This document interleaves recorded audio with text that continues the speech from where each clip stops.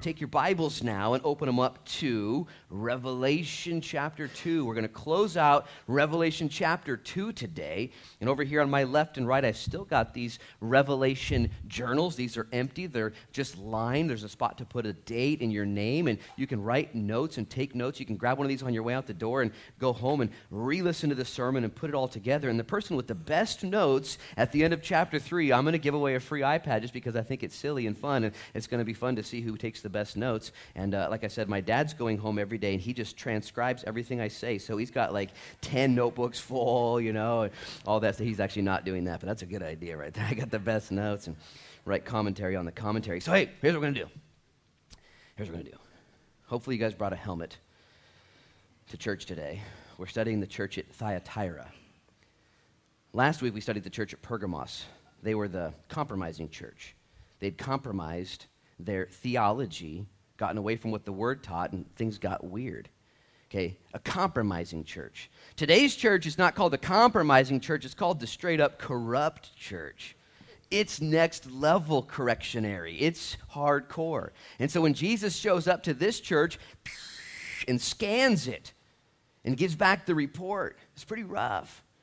I taught last week's sermon the best I could, and I think I did him honor. And I taught it as I see the rest of the scriptures line up. And at the end of the day, I'd lost about 7 friends on Facebook. I went on Facebook, and I usually don't have room. I'm maxed out on Facebook. They have a 5,000 friend limit, so I just can't have friends. And all of a sudden, I was able to have new friends because people weren't my friend anymore. And so I lost 7 friends last week. I intend to lose 15 this week. Okay, I'm going to double down. And as a matter of fact, it was so cool. I spent this whole last week, I just got back yesterday. I think I got back yesterday. I spent all week, Monday, Tuesday, Wednesday, Thursday, Friday, and Saturday at Camp Wainema with a bunch of middle schoolers. Okay, from Portland, from Salem, from all over. There were some from Lincoln County, from our church. And me and my son Noah went, and I got a chance to just teach 5 nights in a row and do all kinds of middle schooler stuff. And man, it was so good. God poured His Spirit out. Dozens and dozens of kids got saved. Middle schoolers, okay? We're not even sure if middle schoolers have brains. Okay, we don't even know. We just don't know. We don't know. And I was with these middle schoolers Monday, Tuesday, Wednesday, and by Friday night, and they were crowding up to the front of the stage. They were crowding up to the front. Almost 200 middle schoolers, a little less than this room. Standing up there with me with hands raised, singing praise to Jesus. And the way it worked out is I had 7 friends exodus from my Facebook life, and I met some counselors and some leaders who wanted to be my friend there at Camp Wainema, and I was able to make room for them in my life on Facebook. And so some people left. It was an exodus, and some people showed up. And as I began to then prepare for this sermon, I was like, dang, this sermon's even more hardcore. I had some people from Camp Wainema message me. They said, Luke, you've reached 5,000 friends again. There's no room for me. I said, just wait. Just at the end of today, man, we're going to be best friends. There'll be plenty of room. Oh, no. So we're going to pray. Because I want to serve the Lord. So would you pray with me? Father, in Jesus' name, we are humbled before you. Oh, Lord. You created us. We weren't there. You designed us. We weren't there. You made us. We weren't there. Everything we have, you gave to us. And we were just born babies in this world. And we made it this far because of you. And so we humble ourselves now and say, wow, thank you. Thank you for your kindness. Lord, you're the author and finisher of all things. And Lord, you've made yourself available to us, so available to us in your word this morning, and available to us in your Spirit, Lord, that chases us down. And there's no lie you won't tear down, no wall you won't kick down coming after us. We thank you. You've made yourself available to us in your Son, Jesus Christ, that he who knew no sin became sin, that we might become the righteousness of God. And you suffered and you bled and you died, so we could be redeemed. And so now, Lord, here at the 9 a.m. service, we humble ourselves before your word. We're going to open up this letter to Thyatira. Lord, they were off their rocker. They were doing things that they shouldn't do. And Lord, while we're going to learn from your report to them, we also want to, Lord, scan that same report on the church, and we want to take that same report to ourselves. So God, I ask for your mercy and your help, and we thank you, Lord, that what we do is done from a foundation, a finished work. That Jesus, you cried out on the cross, it is finished. The purchase price for all of our sins. And now you say, I will in no wise turn anyone away. Come unto me, all you who labor and are weary and heavy laden, and I'll give you rest for your souls. And so if you're here this morning or you're listening online, or know that the Lord is for you, not against you. He is absolutely in love with you. And so, Lord, we want to read your word now and respond with integrity. I pray for your help. I pray for your joy. I pray for your clarity. In Jesus' name we pray. And everybody said? Amen. Let's read verses 18 through 29 out of Revelation chapter 2.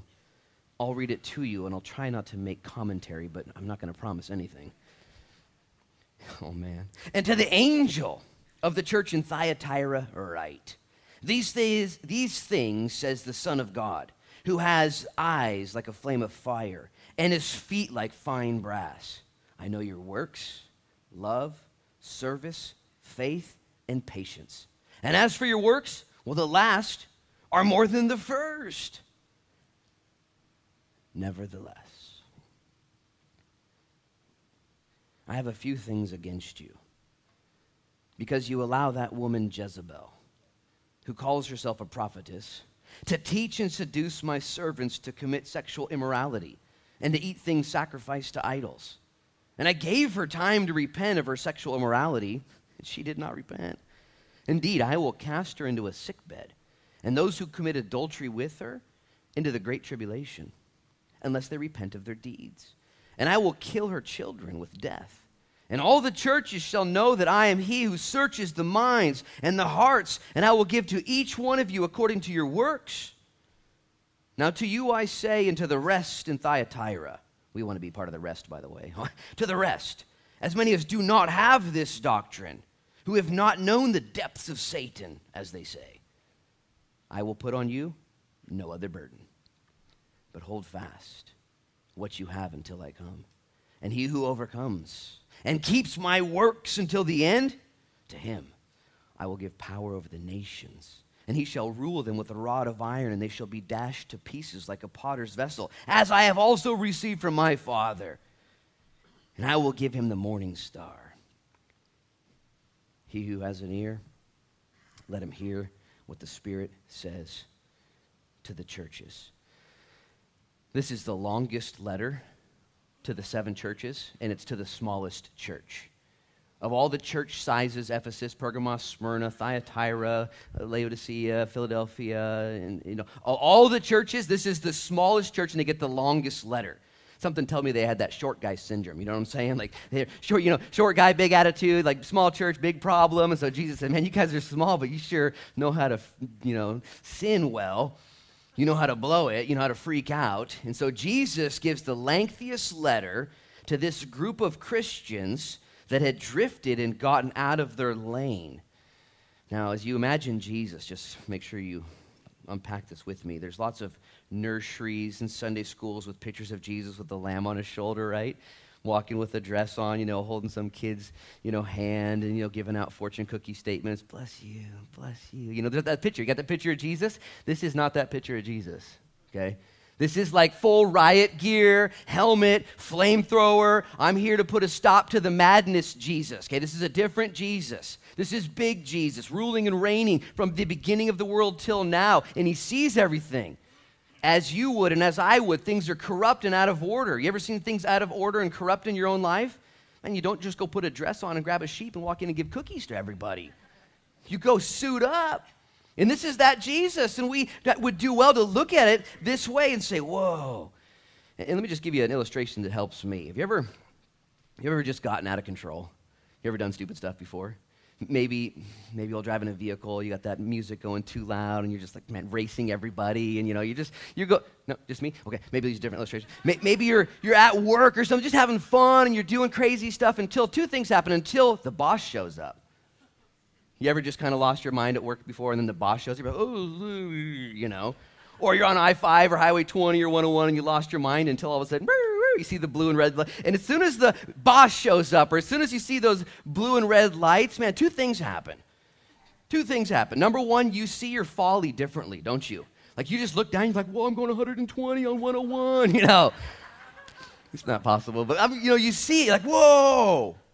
You see what's happening. Not only do you see your folly differently when the boss shows up, it's a good thing, okay? You also see the rules, and you're reminded of how it's supposed to be differently. Whereas before you're thinking, well, I know the rules, but I'm over here because it's all good and dandy. And so two things. When the boss shows up, when you read the word, when the scriptures come in, when Jesus sits on your heart because he loves you, when you go to church and you hear something from the Lord through the preacher, he wants you to see your stuff differently. He wants you to look at it and be like, oh, dude, when you look at it that way, yeah, that is a mess. Darn it. Has this happened to you? I've done things that after looking at it from a different angle, I'm like, I can't believe I was doing that.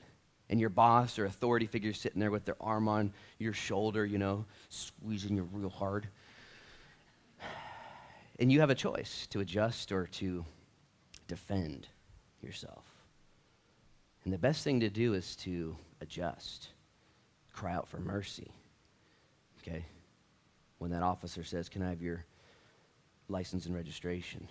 Mercy, You ever tried to tell the police officer that the speed limit should be faster here?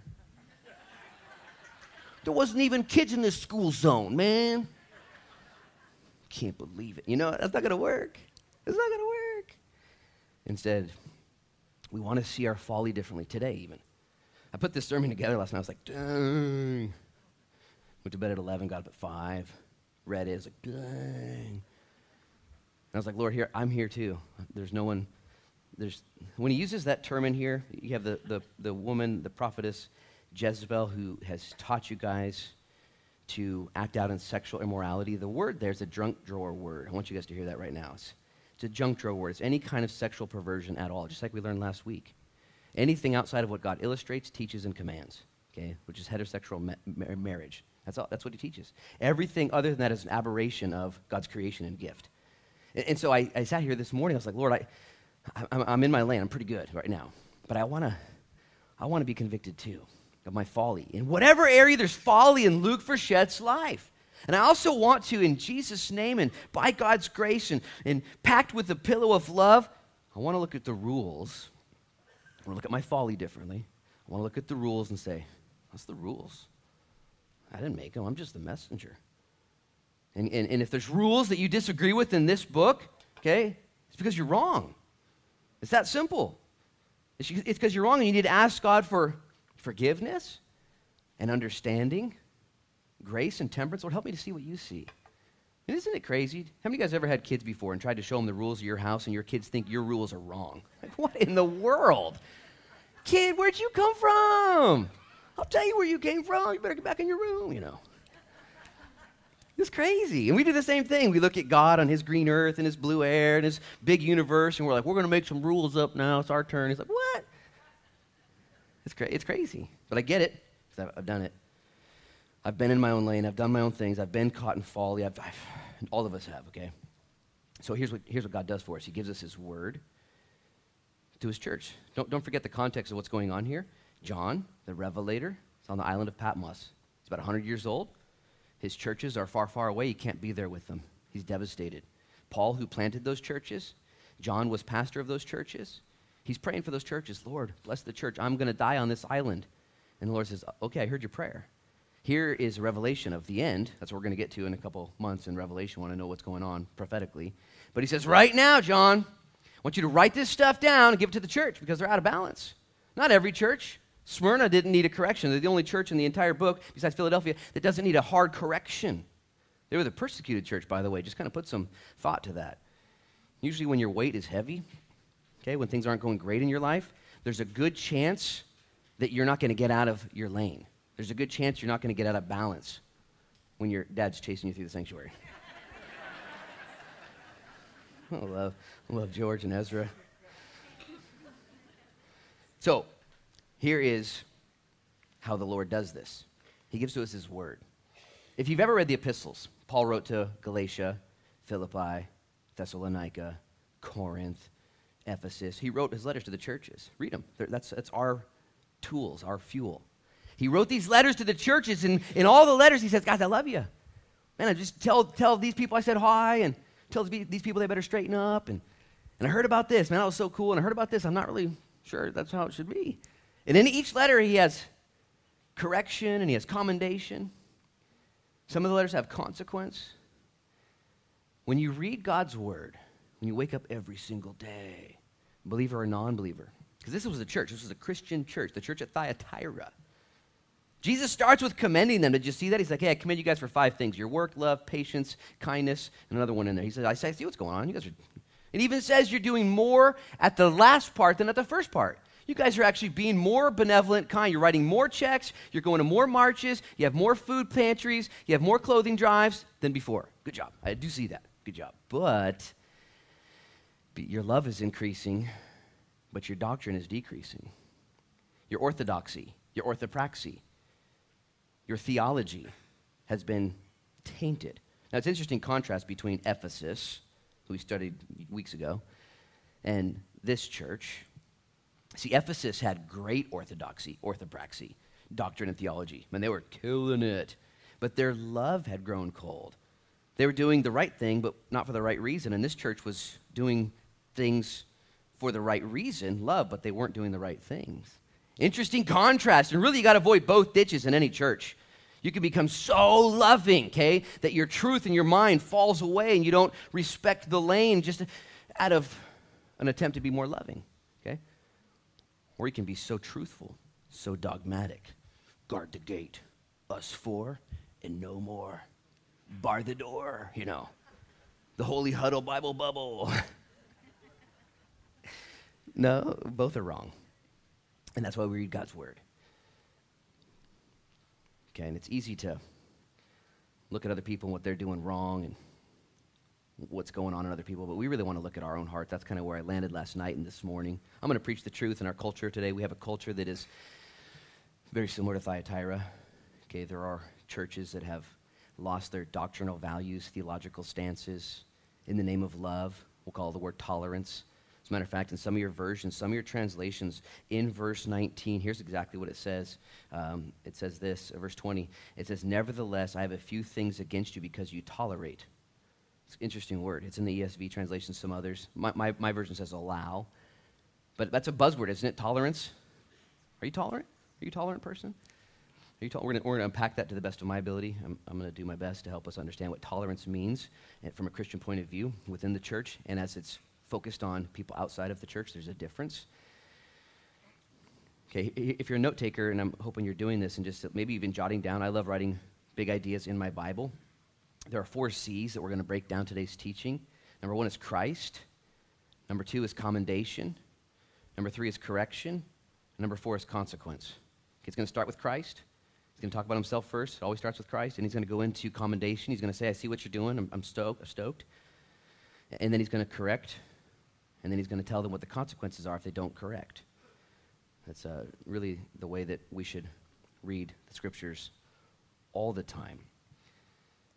And so as God scans the church here, and he gives them their report, let me first just make sure we're all in the same field here. Does anybody ever committed a sin in here? Raise your hand. Ever committed a sin? Okay, just making sure.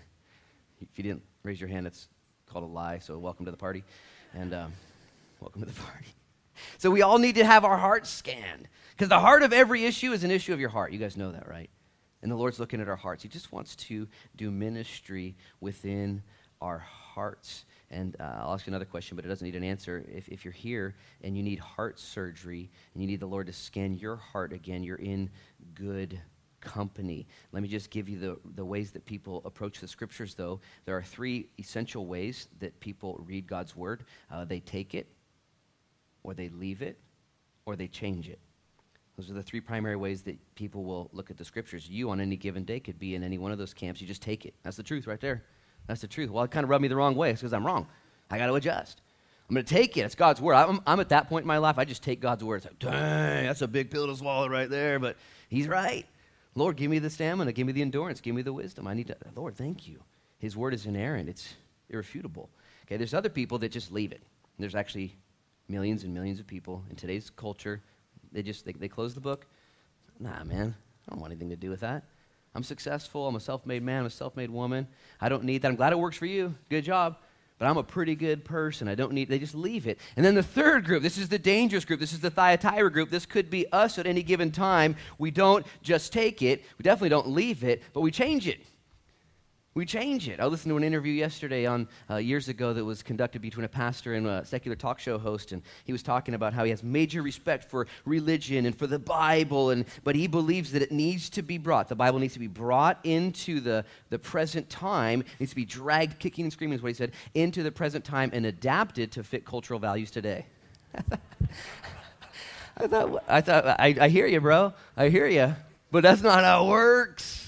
That's not how it works. You can't just adapt it. He's like, no, the language needs to be adapted. It's like, that's all this book is language, telling us the truth. And so people want to change it. Thomas Jefferson did this. He would cut parts of the Bible out he didn't like. And I actually met a guy in Ashland. I would debate with him. I don't like to debate with people anymore, but I used to debate with him. And he had whole sections of the Bible paper-clipped together, okay? All of Peter's writings and all of Paul's writings paper-clipped together so he wouldn't accidentally read them, you know what I'm saying? And I was like, no, I think you need those ones, bro. Those are pretty important, And for him, it was primarily what Peter and Paul both said about taxes and governmental submission. And this guy was he was against the imperial dominance of America, blah, blah, blah. And so he's like, I'm not going to read that stuff. I said, no.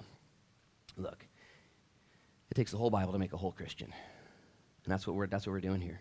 That's what I want to do. I think that's what you want to do. And so we can either take it today or we can leave it or we can change it. And so our goal is to let it instead change us. And so let me just give you a quick background. It's not necessarily that important on Thyatira. Thyatira was a city known for its industry of clothing and purple dye. And Lydia, if you remember in Acts chapter 16, was in Philippi. Paul met her, and she was from Thyatira, and she was a purple seller. And so this region, though, it does kind of make sense for some of the things that they were going through. They had like a sweatshop industry up in Thyatira where all the clothing would be made. Okay? As a matter of fact, they call these guilds. It would be like a union. If you lived in Thyatira, you were part of the purple dye clothing industry. This does play into then some of the pressure to compromise and to conform to some of the norms in Thyatira as put out by Jezebel, who's actually not a real person. That was just a spirit of leadership over this particular woman. We don't know much about her. I don't think her name was Jezebel. I just don't think that her parents would have named her that. Anyways, we'll go into that in a minute. So Thyatira had this banging industry with guilds and all the rest, and they had a temple to Apollo, and so that was the sun god, which is why I believe Jesus called himself in his self-address the Son of God. And so there wasn't anything really special about Thyatira as a city like Smyrna or like Ephesus, the educational center of Turkey in that day, but they did have this industry that everyone was a part of. And let me just make sure you hear that, because we have a variety of industries here in Lincoln County, a lot of different industries, but we do have a culture, okay, of workers and a commonplace. And if your Christianity overlaps into that commonplace, you will be known for it. It'll stick out some way, one or the other. And there are some cultural norms within our society in America and beyond. Business and politics and power don't really meld well to Christianity and temperance and walking with God. And politics and power were what was happening in Thyatira. And if you didn't do what everyone else was doing, you'd get in trouble. And so one of the common practices in those days was that the leaders of Thyatira said, you know what you can have? Both and. You can do both and. Not one or the other. You can actually be a Christian, and you can get involved in all these wonky other things that are going on in the temple of Apollo, in these trade industries. And she came in and said it's okay. She dumbed down the doctrine of God and of temperance and of Christians being over here in worldly ways such as paganism, specifically listed here, sexual immorality, eating food sacrificed to idols. And so this woman came and said, don't worry about it. What goes on in Vegas stays in Vegas. It's okay. You can do that. I've never been to Vegas, so sorry if you have. But and I offended you. I don't know what that means. I heard someone say it one time on talk radio. But Thyatira. So I mentioned that today we're going to talk a little bit about tolerance. And it's because it comes out of this portion of Scripture, verse 20. Nevertheless, I have a few things against you because you tolerate that woman Jezebel. Let me just make sure I say this at the front end. Here's a definition. This is Webster's. Tolerance means showing willingness to allow the existence of opinions or behavior that one does not necessarily agree with. Okay? A willingness to allow the existence of opinions or behavior that one does not necessarily agree with. And the real issue for us is where our tolerance is directed. See, there's a difference between those that are outside the church and those that are inside the church. You guys realize that, right? This is a huge precipice and a huge axis that this entire sermon will swing upon. There is a difference between people outside the church and inside the church. And tolerance needs to be directed toward the people outside the church differently than people inside the church. There is a different level of tolerance absolutely necessary, and we're going to try and unpack that today, lest we become known as the intolerant church to the wrong people. There is an intolerance that will be demonstrated here. An intolerance towards sexual immorality, things unbiblical, things not right. That tolerance, though, will be given to those who aren't Christians, who aren't following Jesus, who don't believe in the Bible. And we as believers need to make for tolerance towards those people because we can't be the rule keepers for those who have not joined the family of God. And yet there is a mandate for those who are a part of the family of God to have men and women say, hey, we got the rules. This is what we do. And so where's your tolerance directed? Here's what happens. Those outside the church, they're not living under God's ordinances, listen, or his blessing. They're on their own, okay? It's a bad place to be. You don't have to do what God says, but you also don't get what God gives. Now, those who are living in the household of faith, you have to do what he says. And you also get what he gives. You get forgiveness. You get kindness, mercy, forbearance. You get his Holy Spirit. You get all these things. Now, today's society, and this is such a hard, I went to bed last night like, okay, Lord, is this the day I lose my job, you know? Not really, but I'll lose some friends. Because today's society, tolerance is an assumed virtue. Like if you don't have an open, tolerant mindset, if you don't agree with and embrace everyone and everything, then you're deemed as bigoted, old-fashioned, hateful, judgmental, discriminatory, prejudiced, outdated. You know, that's the label you get if you have a different standard than what the world says you have to have. G.K. Chesterton was a 1800s and 1900s poet and amateur theologian. And he said this, he said, tolerance is the virtue of the man without convictions. And again, we're trying to thread the needle here. We live in a society that needs convictions. And slowly but surely our society, and I don't even need to, we're peeling back layers like, yeah, that's not a conviction anymore. Where once that was an aberration, now it's accepted and celebrated and promoted. Yeah. And eventually, without guidelines, without convictions, there is no limit to the depravity of man. Have you read the Old Testament? Have you read the New Testament? Have you had your brain scanned? The depravity's rich. You know what I'm saying? Like, crazy stuff. Like, oh. And so God says, no, I'm going to give you convictions. I'm going to give you convictions. And I'm just so thankful. And I pray that nobody catches a fire today and like decides to go out there on a witch hunt and find some people, you know. Don't do that, okay? This is for you. This is for me. And the Lord is the one who convinces souls and minds. As you stand in his word, stay in your lane and honor him. This letter to Thyatira is brutal. He puts some language out there that you can't like sugarcoat. I'm going to kill your children. speaking spiritually. You're going to go into a sick bed of death because of your activity. It's what's going to happen. And yet Jesus interlaces all that and says, I gave you time to repent, but you wouldn't do it. But I want you to repent. And those of you who are there in Thyatira who haven't bought into this stuff, what I want you guys to do is humbly toe the line. Okay, just hold fast. Just keep doing it. He didn't say pull out your sword, go out there and start cutting people up. But he said, I want you to hold fast. I'm going to do this.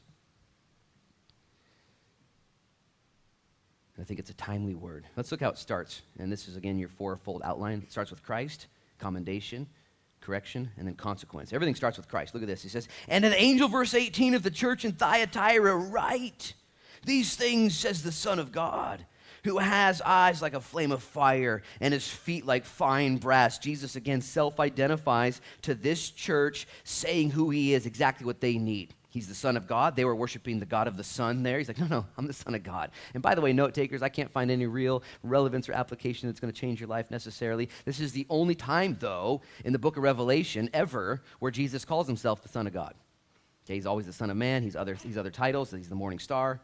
This is the only place in Revelation where he says, I'm the Son of God. Now, in the New Testament, he calls himself that 45 times, which to me, I was just thinking this through, how thorough Jesus is. Here's John receiving. Can you imagine John writing this down? Like, did you say you're going to kill their kids? I just kind of want to make sure you said that. Like, okay, you did? All right, okay, whatever, Like, you have to write this down and not blow it. So he's not just making stuff up. Jesus is articulating himself exactly what this church needs. I'm the Son of God. I'm the one with eyes like a flame of fire and feet like brass. Because this is what they needed to hear. I'm the one who sees all with fire eyes. I'm the one who purifies all. I make the rules. I make the decisions. My feet are like brass, immovable. I'm not going anywhere. They needed to hear this strong language about Jesus, and we all need to understand when we come to the Bible or go to make decisions in our life who Jesus is, that it all starts with him. You're not the boss. You're not in control. You don't get to decide where the lane is and what the speed limit was, and you don't get to make those rules. Jesus does. And when you figure this out, that it starts with Jesus, it ends with Jesus, it's all about Jesus, it's all by Jesus, it's all for Jesus, it's all with Jesus, then you can read the next verse. Then you can move on. You can let the Lord sift your heart and become for you what he wants to do. Now, again, Jesus identified to the church at Ephesus. He said, I'm the one who holds the stars, and I'm at church. You guys haven't talked to me in a minute since you've been at church, but I'm here with you. They needed to hear that. To the Smyrna church, he said, I'm the one that was dead and is now alive, and I'm the first and the last. I know what it's like to be bullied and murdered also. To the Pergamos church, the compromising church, he said, I'm the sharp two-edged sword. I'm the word of God. You guys need more word. That's what's going on. And to this church, he says, I see everything, and I ain't moving. And let me just make sure you take this with you. Wherever you're at in your journey right now, Jesus self-identifies to you with whatever you need, okay? He's the door. He's the way you get saved. He's the bread of life. He's the water. He's the vine. He's the shepherd. He's the physician. I'm so thankful that in my life, man, I have been doing this for a while, life that is, and Jesus has been for me whatever I needed, okay? Strong correction when I needed it. Strong healing when I needed it. Strong direction when I needed it. So wherever you're at today, maybe you're deep, caught up in stuff, and you've got all kinds of sin in your life. Jesus would say, I am deep forgiveness for you. I'm everything you need. Just come to me. It starts with Jesus. No matter where you're at. He self-identifies to each church uniquely and individually, and he'll do the exact same thing today. It starts with Jesus. I think it was Friday. And I was at Camp Wainema, which is just 20 minutes north of Lincoln City, believe it or not. I had no idea. And I was there on day Friday, whatever it was. I took a walk by myself, and they have these 3 crosses overlooking the entire camp. The camp is right here, and there's a lake right here, and there's some trees right here, and the ocean's right there. It's amazing. It's crazy. And so I walked up this pathway to the crosses, and as I came around, I rounded the corner, and I was behind the crosses looking out. As soon as I saw the crosses, I just broke, started weeping. They're really beautiful crosses. And it reminded me of Jesus, obviously, and his love for me. And I'd been there slaying it all week long, teaching, loving on kids, beating him in basketball, showing him a thing or two, knocking ice cream cones out of their hands, teaching them hard lessons. And then I got to the top, and the Lord reminded me of what it's all about. I hadn't forgot, but it was so good. It was so good. And I just love how we sing worship here at church. We take communion. We read the Bible. This is all gifts that we get to do in our entire lives. Jesus here at the beginning starts with himself. Verse 19, he segues then into the commendation. I know your works, your love, your service, your faith, and your patience. And as for your works, the last are more than the first. This is so cool. These guys are actually doing good stuff. This is the Christian life, by the way. Okay, we're supposed to be working, supposed to be patient, supposed to be giving, supposed to be doing stuff. This is why we do Hope in the Park when it's not raining, because that's probably going to be canceled this Wednesday. But this is why we do stuff like that. This is why we give away shirts for almost free and for $10 if we have to charge for them. And this is why we do clothing drives. And this is why we go into the highways and the byways. And this is why we serve, because it's what the church is supposed to be like. And Jesus says, I see what you guys are doing. You're actually loving, and you're more loving now than you've ever been before. Good job. I do see that. They're not a lazy church. And again, I make a mistake sometimes of looking at other churches. You ever done that before? What are they doing over there? And you give them a report card, and the Lord's like, you're not the teacher, bro. And I want to scan this church. I want God to often scan this church and say, Lord, are we loving still? Are we serving? Are we giving? How much money have we given away in 2019? Have we given away enough, Lord? Are we being stingy? Are we being generous enough? Are we doing a good job? Are we giving away more than before? Have we lost our edge? I don't know, Jesus. You're here to tell us how this is your money, this is your building, this is your church. Same with all your stuff too, by the way. Recently I was thinking about tithe and offering, and as I was giving my offering to the Lord, and actually I bumped it up a little bit, and I committed to doing that for the Lord. And the Lord said, I appreciate that, but I really want you to just really worship me while you're on your U.S. bank account making those buttons type. Because I send my check in that way. And he said, just send the check in, that's fine. But I want you just to love me. Just look at what I've given you. I love you, son. I love you. And to be stewards. I just want to be more loving, more kind. Well, these guys were doing that. These guys were doing exactly what they're supposed to be doing. Verse 20, though, they put their helmets on. They got to get their cup, inserted and mouthpiece on. Verse 20, nevertheless. Some of your translations say, but I have a few things against you, because you allow that woman Jezebel, who calls herself a prophetess, to teach and seduce my servants to commit sexual immorality and to eat things sacrificed to idols. Now, again, I don't believe that it was a real woman named Jezebel. It could have been. I could be completely wrong. Most commentators don't think it was a real woman, but more of a title. And the real Jezebel, though, we do know who she was. She was King Ahab's wife, and she lived in the year back in 1 Kings chapter 6, 10 through 19. She was a bad woman. And she corrupted Israel and brought judgment upon them. She corrupted her husband. She corrupted all the worship.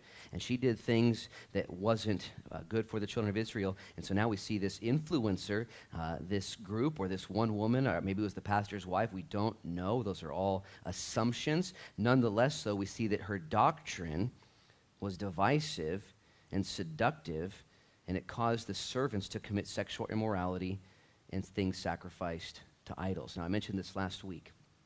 That word sexual immorality is a junk drawer word, but we know historically and we know biblically. Listen, sexual immorality is anything outside of biblical sexuality. Biblical sexuality is one man and one woman committed to each other forever. Okay? There are actually only two things. I stand corrected. Last week I taught you that there's only one form of biblical sexuality taught, and that is heterosexual biblical marriage. There's actually another one I believe is taught, and that is single abstinence. Okay? There are two things taught from the scriptures, illustrated and commanded. Every other aberration underneath that falls into this junk drawer of sexual immorality, okay? Which would include lust acted upon, and lust thought upon. Anybody ever had a lustful thought? 5 of you. Wow. Dang. And I'm one of them, dang, So it includes lust, lustful thoughts, lustful actions. It includes pornography. It would include sex before marriage, fornication. It would include adultery, okay, of the eyes or of the intention of the heart. It would include pedophilia. Okay, it would include homosexuality, any kind of transgenderism or confusion of sexes, taking what God has made and saying no and rejecting it. And following your own aberration, bestiality. All of this is in that same junk drawer of not God's perfect will. Okay, that's what he says. And he calls us all, everybody here. There's not one group that's being called out more than the other. I hope you guys realize that. Okay, every single person has a sexual orientation that needs to be submitted to God and become biblical. Okay, every day and throughout the day. And this is how it works. And yet this lady, this idea, was given to the church in Thyatira. And she said, you know what, this whole practicing sexual immorality, alternative lifestyles, exploring different ways, that's actually okay, is what she was teaching. In order that you don't lose your job, in order that you don't lose your status, in order that you don't lose your guild here in this thing we got, so it's okay to do both and, not one or the other. Where Jesus comes along and says, no, it's got to be one or the other. You're either in or out. You're either going to read the scriptures and obey them and adjust, or you're going to adjust them, and that's called disobedience. And you can see why they killed Jesus. You can see why they killed all the prophets after him. I mean, you guys realize this, right? This is not a popular thing to say. It's not popular at all. It's actually considered by some who misunderstand it or mishear it, or maybe even some in my position who misstate it, and I'm trying not to, would be considered hate speech. Okay? When in reality it's not. At least not from this pulpit. And it's not from this book. But instead the Lord loves us and gives us the truth and says, guys, I'm going to show you where the lane is. Here's the speed limit. Here's your lane. Here's the rules. You're not in your lane and you're not going the speed limit, so we need to adjust so we stay safe. So the question isn't, have we sinned? The question is, do you call your sin sin and then indeed repent as you're commanded to do so? Look at verse 21. And he says, I gave her time to repent of her sexual immorality, and she did not repent. So not only was the church at Thyatira tolerant of sexual immorality, but it was unwilling to listen to correction. And the Lord asked them to repent, gave opportunity to repent. I just want you guys to hear this. This is so good, especially you who maybe are a little more self-righteous than others right now. Maybe you who are a little more legalistic. You got your things figured out, okay, and you're looking at the rest of the world. I want you to understand God's heart towards the rest of the unrepentant world right now. He loves them. The prodigal dad stands at the door every day like, oh, dude, I hope my son comes back today. And when he sees his son repenting, okay, he runs, fires up the barbecue, and begins to take him clothes shopping. He's fired up.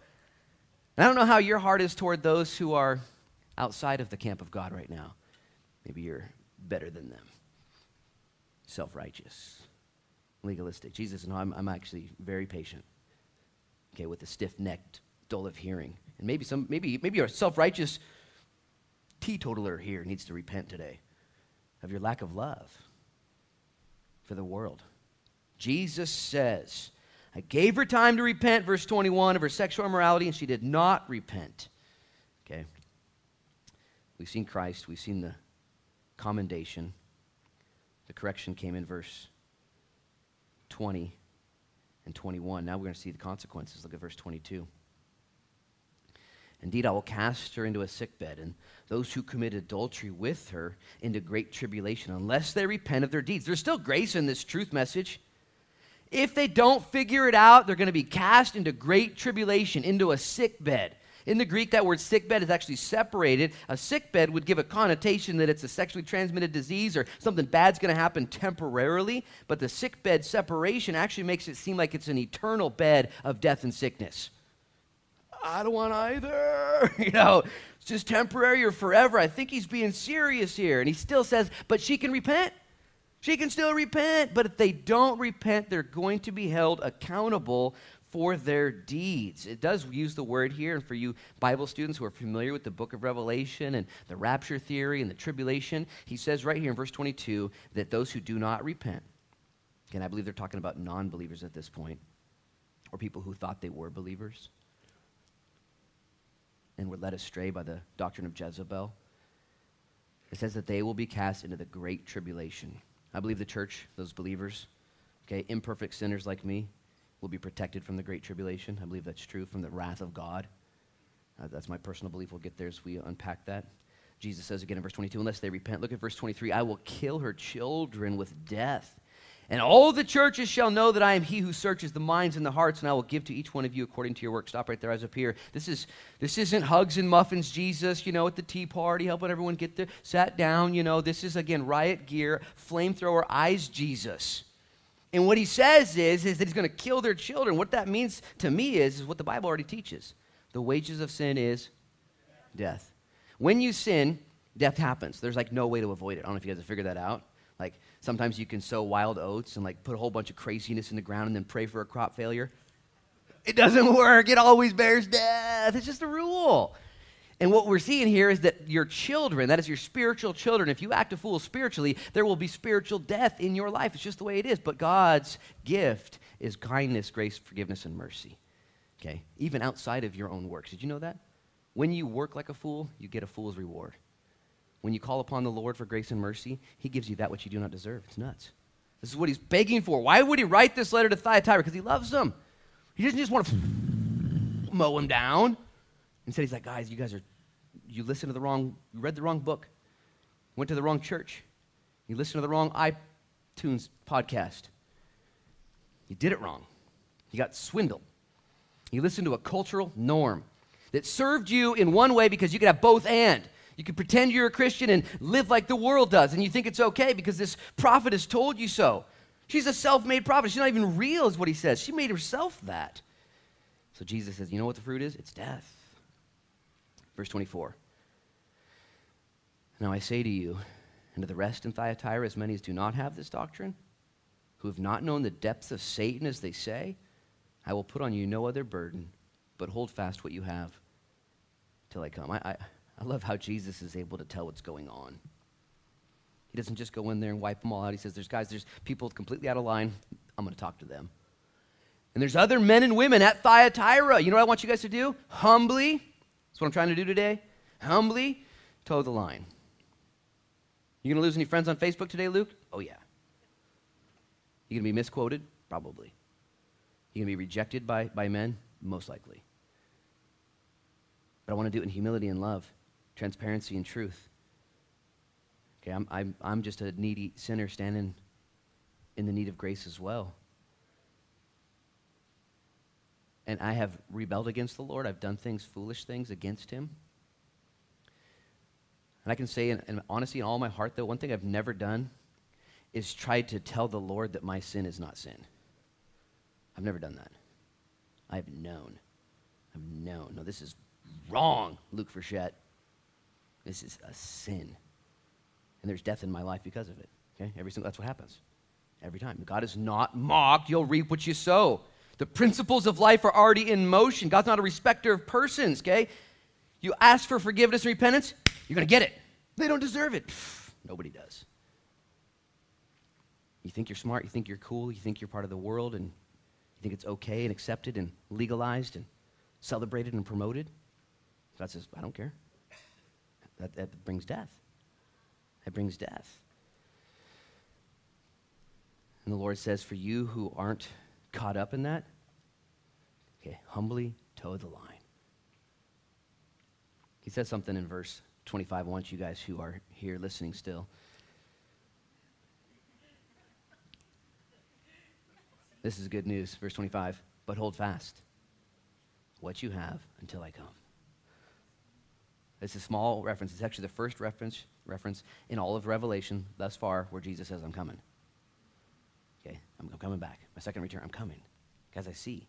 Now, this was written to a church back in the year 100 AD. It actually correlates directly to a time period prophetically in the year 300 to right around 1500 AD, that church period, that time span before the Reformation. I'm not even going to make any comments about that, but I believe this church ties into that. And Jesus speaks to that church and he says, guys, just toe the line.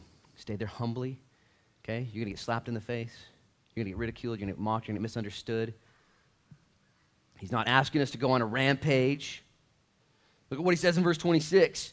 And he who overcomes and keeps my works until the end, to him I will give power over the nations, and he shall rule them with a rod of iron, and they shall be dashed to pieces like a potter's vessel, as I have also received from my Father. Stop right there, rise up here. He quotes Psalm chapter 2.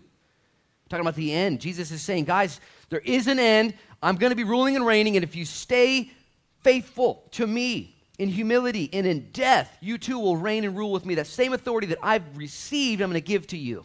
Just listen, please. This is so good. Jesus says, you're going to reign and rule with me forever. Okay, life's short. I don't know if you guys know that. It is short. And after you've been ruling and reigning with the Lord for the first 300,000 years, okay, and then into the next 4 million years, and then in the next 10 billion years, you're going to look back at this little life where you might have had to suffer, might have had to make a few decisions, might have had to do without, might have had to be looked at different. You're going to look at this life and say, that wasn't that bad. That wasn't that long at all. That wasn't that long at all. Verse 26, I want you to see this again. And he who overcomes and keeps my works until the end, to him I will give the power to rule over the nations. There is a lot more to come than this life. And I believe that the majority of us here this morning aren't battling with some crazy, dark, underground sin, you know. Maybe you just need an encouragement to just keep the things of the flesh at bay, just those little things, those little second glances, those little lustful thoughts, those little perverse relationships at work or whatever you got going on your computer. There's so much temptation out there. There's so much going on. Whatever it is, as a Christian here today, say, Lord, enough. I want to toe the line. I don't want both and. I want either or. I want the world or God, and I want God. I'm choosing for the Lord. I want Jesus in my life. Stay the course. Verse 28, he says, I will give to him the morning star. The morning star is actually a reference, a title directly linked to Jesus himself. I just need you to hear this. The person who overcomes sexual immorality, division, and rebellion, you know what you get? Jesus. I'm going to say something. Is Jesus enough? Dude. There are counterfeits galore that will never satisfy. They won't fill your tank. They won't give you what you want. That extra look, that extra relationship, that thing on the side, it'll never satisfy. But you can rock up to the mountains and go look at some crosses and meet with Jesus and be full to the top. So full your eyes begin to leak. Jesus. He ends this the same way he ends everything. He says, he who has an ear, let him hear what the Spirit says to the church. Jesus is talking. Are we listening? The big idea is not to change God's word, but to let God's word change us. That's the big idea. Now let me just, I'm going to go over time, and I'm going to do it anyways, because I want you guys to really just ponder this, because you're going to be attacked. I'm going to be attacked in our tolerance. Let me give you 3 things about tolerance. Number 1, we do tolerate society and culture. Okay? Society and culture are not part of the family of God. They're doing their own thing. We cannot mandate that everyone love Jesus. We can't make it a law that you love Jesus. That won't work.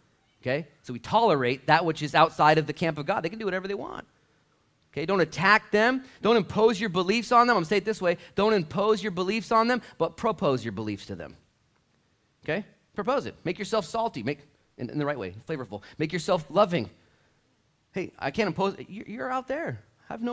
That's fine. Go ahead. Is it okay if I do this? Yeah, it's totally okay if you do that. You're out there. You can do whatever you want. Here's what I believe over here. So we do tolerate society. This is a small note. I'm just going to make it because it's in my notes, and I'll feel bad if I don't say it. But we do tolerate also other churches that operate differently than ours in their secondary issues. There's other churches that do things differently. Wouldn't it be a tragedy if we attacked other churches that love Jesus? Okay? But they did things differently. Maybe they had small church, big church. Maybe they had, online church. But their church, we can tolerate people. I'll use this illustration that I just recently read. There are state lines within churches, and then there are national lines. And we defend the national lines, not the state lines. The state lines of churches would be Baptist, Foursquare, Nazarene, Assembly of God, Calvary Chapel, a bunch of different states within the United Church, okay? Man, that's so cool. You guys are Foursquare. That's so cool. You're Nazarene. That's awesome. I'm going to love you guys. You do it a little differently than I do. Secondary issues. National borders outside of what is the church, okay? We're going to defend those borders. We give tolerance, though, to other churches, okay? Here's what we're not tolerant with, and this is important you hear this. Online viewers who are mad at me right now. Okay, we're not tolerant within the church when someone proposes or practices heresy or immorality. Okay? We will tell you the truth. Oh, no, you're wrong. Absolutely wrong. And we love you. Okay? That's not how it goes here.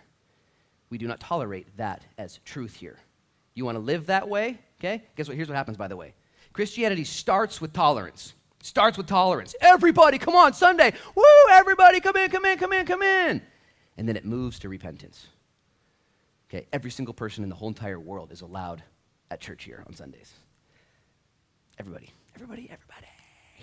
But if you want to go into the other circles and other groups of leadership and involvement and authority, okay, you need to come under the submission and authority of God's word. And you need to adjust. We tolerate everybody, okay? But then we move towards repentance. And we bring our lives into submission to God. And that's what allows you to go into the next levels of growth and maturity and fruit producing. And so when somebody comes to the church and says, this is how it is and this is what's true for me, we say, oh, no, that's heresy. You're welcome at church on Sundays, though. Absolutely. I'll tell one story that hopefully I don't regret telling. My pastor was approached by two homosexual men at the Ashland Christian Fellowship years ago. And they came up to him and said, we're homosexuals. How do you feel about that? And he looked him in the eye and said, I'm fat. How do you feel about that?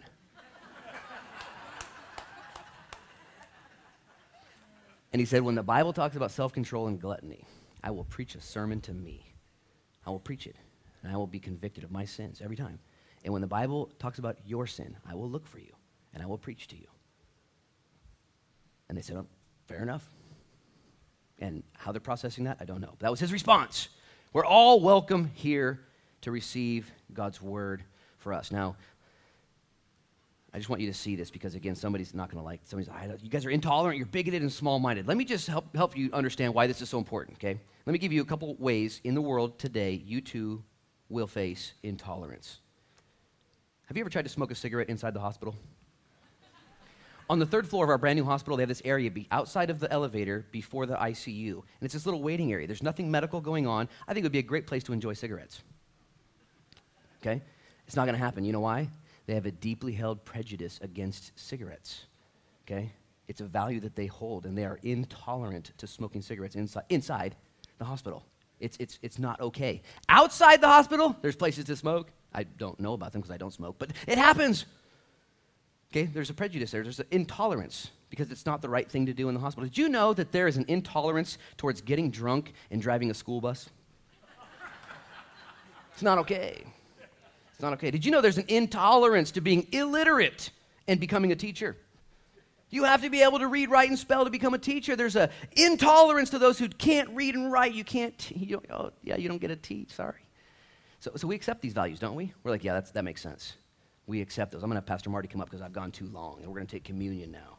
But I want us to understand, this is a hard conversation, and we live in a society that needs to not just put our heads in the sand and not have this conversation. Jesus has equipped the church with everything. And right now, let me just make sure, I'm going to say one more thing because I think it's important. There are most of us here this morning that categorically, you track with this and you agree. Categorically, you're like, yeah, that makes sense.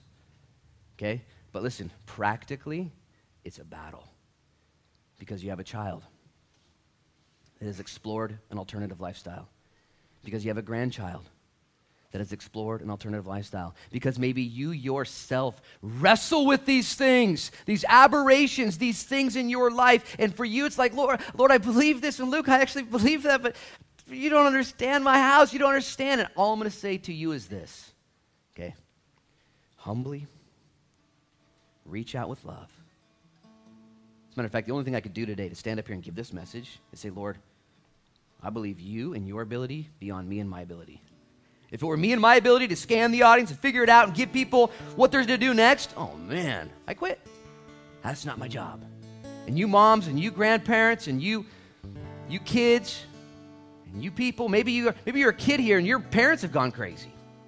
And you're like, I know this is true, but now I've got a loved one that's out to lunch. Hey, you need to come to Jesus too.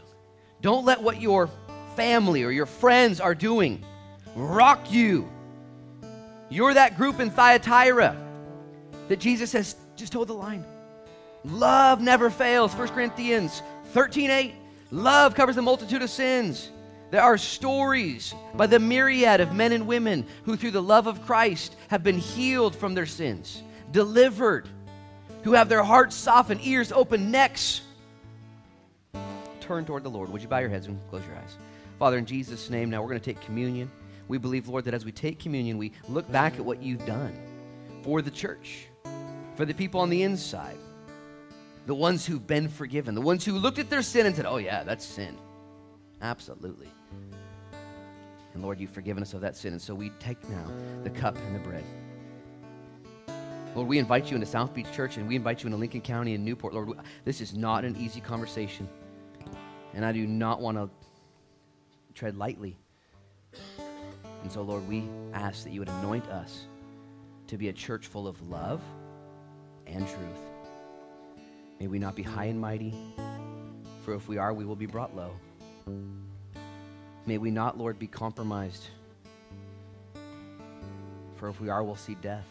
And so, Lord, would you give us discernment and understanding? We trust you for all these things, Lord. And as we take communion now, we simply celebrate the death, burial, and resurrection of Jesus Christ. And it's in your name we pray. Amen.